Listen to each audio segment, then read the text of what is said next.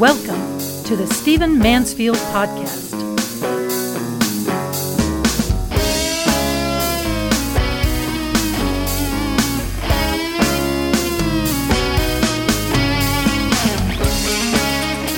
Well, welcome to the Stephen Mansfield Podcast. I'm glad you're joining us. And by the way, if you're joining us for the first time, this is basically a commentary by Stephen Mansfield, which is me.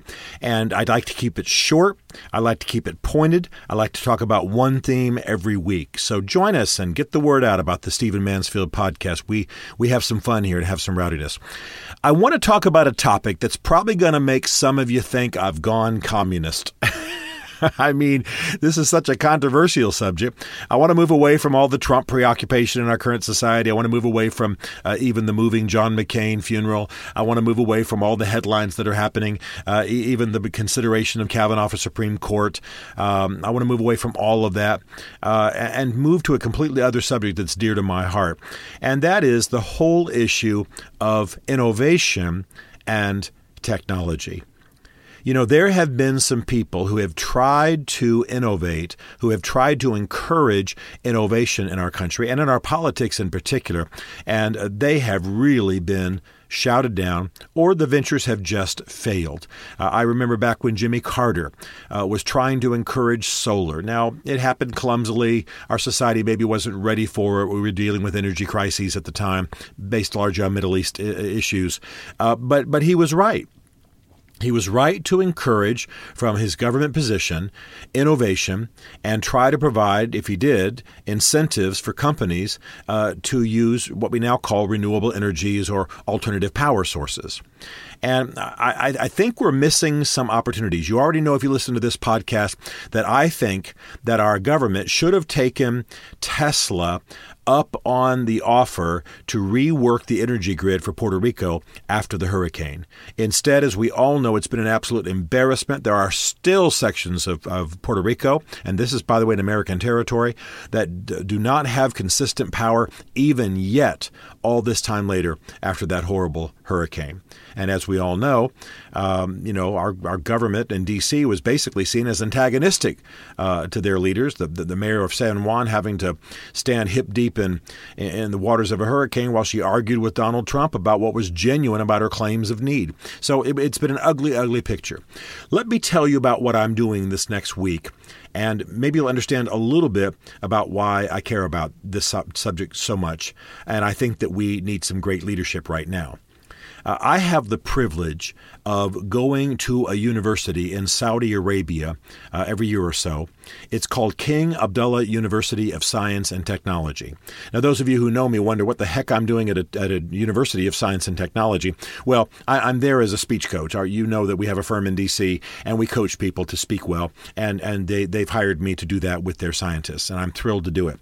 But what's exciting to me about this university is that King Abdullah, the father of the current king, was a visionary man. And they're all aware in Saudi Arabia that eventually the oil fields will run out, that they will deplete the oil that they are sitting on and that has led to such wealth there. So he built, with his phenomenal wealth, a university basically in the desert. It's about 45 minutes outside of Jeddah. And it's a magnificent university, beautiful, right off the Red Sea. I mean, it's gorgeous. They built it well. And essentially, it's a university devoted to renewable energies. They work on solar. They work on desalinization. They work on hydroponics. They work on, I don't even know the right terms, but taking garbage and turning it into energy. All of the things that we're all impressed with these days. And it's a university that is encouraging that because he knew eventually the oil's going to run out. And by the way, oil's not the best form of energy long-term anyway. And so he built this magnificent university, very, very international student body, very international faculty. And I get the privilege of coaching their students and their faculty and their leaders and how to speak well, something that I do. And I also get to sit there over meals and hear about their science projects, hear what they're working on, hear what what they're planning to market, hear what the problems are in Beijing or the problems are in Hong Kong or Sydney, or, how these leading students, PhD candidates, etc., are working out these problems in phenomenal facilities and laboratories. Well, I know there are similar facilities here in the U.S. Again, science and technology is just not my strong suit. I just happen to be connected there because of what I do. And I'm moved by the process here, but we need serious leadership in this area. I got to tell you, I try not to be highly partisan in this podcast, but I will say that I'm mystified by Donald Trump championing the cause of coal. Now, I've got friends in the coal industry. I admire that heritage. I applaud its contribution to our lives, but it's clearly not the future. It employs very few people. It's dangerous. It brings health problems.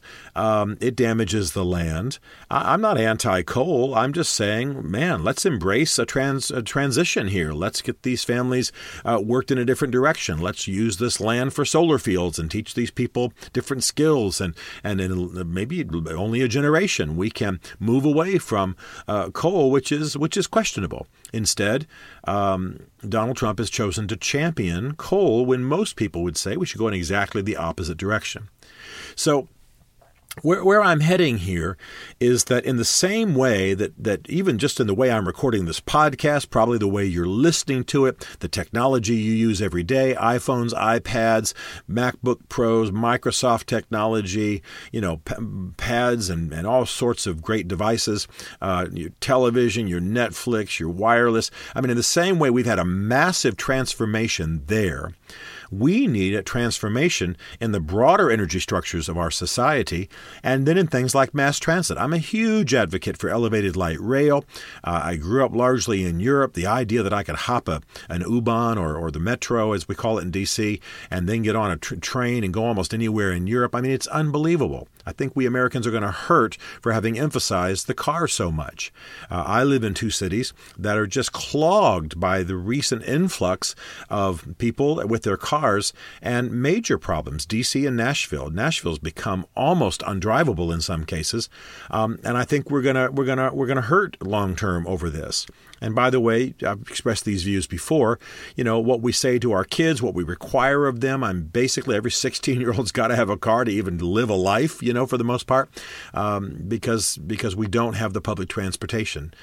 In D.C., Bev and I only recently decided to even have a car there because we take the metro, or we take Uber, we take the trains. We love all that.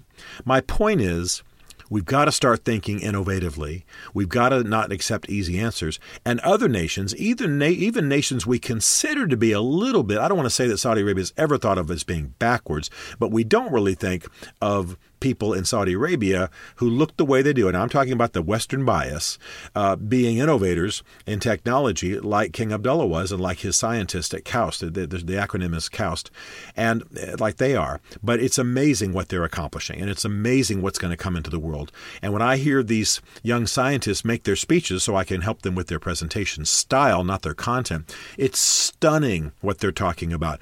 How to get more energy out of batteries, how to make batteries differently, how to get energy from the currents, water currents well below the surface of water, on and on and on and on. And we are way behind in this country. We are way behind. If you'll start studying and start reading, start paying attention to themes in our last decades. Like there's a great documentary called I believe it's entitled Who Killed the Electric Car? We had people innovating electric cars long ago, and basically oil companies bought those companies out and killed those projects. We had people innovating in solar. We had people innovating in other areas, and constantly there are entrenched interests that shut down these projects. Well, I think we all embrace the glories of our Wi-Fi and our awesome television options and our great, devices and all the computers and everything that we've got. Well, let's have that same level of innovation in other areas, and let's begin to realize some of the entrenched interests that are keeping these projects from coming to fruition. I'm not anti-industry. I'm pro-industry. I'm not anti-technology. I'm pro-technology. I want to see us accomplish what we can accomplish. And Some of the companies like Tesla and other innovating companies are really trying to do new things, new ways of doing energy grids, new solar possibilities, new energies of every kind. And these things can become a reality. They're not just for tree huggers. They're not pie in the sky. They're not just an excuse, to bring socialism like some conservatives think, and I am a conservative, that all greening kinds of initiatives when it comes to technology are basically an attempt to, use global warming to bring socialism to our governments. No. If there are people out there doing that, well, we should ignore them or stop them. But it is wise, it is American, it is conservative, it is benevolent, it is compassionate to want to see these technologies unleashed. And for those of you who are in Congress and the Senate who listen to my podcast, I want to say it's time for us to untie the knots on the Senate floor, the knots in the bureaucracy, the knots in our procedures that are keeping these technologies from coming to the fore. We need for trademarking and licensing to happen quickly. We need for unnecessary environmental restrictions. Now, I believe in environmental restrictions, of course, but the unnecessary ones that tie up industry and innovation. And we need to move from old industries and energy sources to new. And these things need to be incentivized by our government. So let's get smart here. I mean, people are doing it all over the world. I recently flew out of Europe over the North Sea, and there were gigantic windmills out into the sea for miles. And this energy just provides, these windmills provide a tremendous amount of the energy needed there in the Netherlands. I recently was in Germany, and if communities generate energy and they create more than they need, the government has to buy it back from them. So it actually becomes a profit-making venture for these communities. They not only provide the energy that they need in a green fashion, but they actually make a profit, which then allows them to lower their taxes. It just goes on and on and on, the good things that are happening. And we're not thinking that way as Americans because we're stuck in old patterns, because we've got some poor leadership in this area, and because we've got all sorts of thorny knots in D.C. and in the regulatory arena that are keeping us from innovating. Let's learn, let's grow, let's have in other areas of energy and technology in our country, like automobiles and public transportation, the kind of revolution that we've just had digitally and with our computers. There's a great day ahead, and it's time for us to stop making excuses and using tired old accusations to keep from being the innovators and on the front lines in this cause like we should be. Stephen Mansfield is a New York Times best-selling author, a popular speaker, and a frequent faith and culture commentator on Fox and CNN. His groundbreaking books on faith and society include The Faith of George W. Bush, The Search for God in Guinness, Mansfield's Book of Manly Men, and Lincoln's Battle with God. Learn more at stephenmansfield.tv.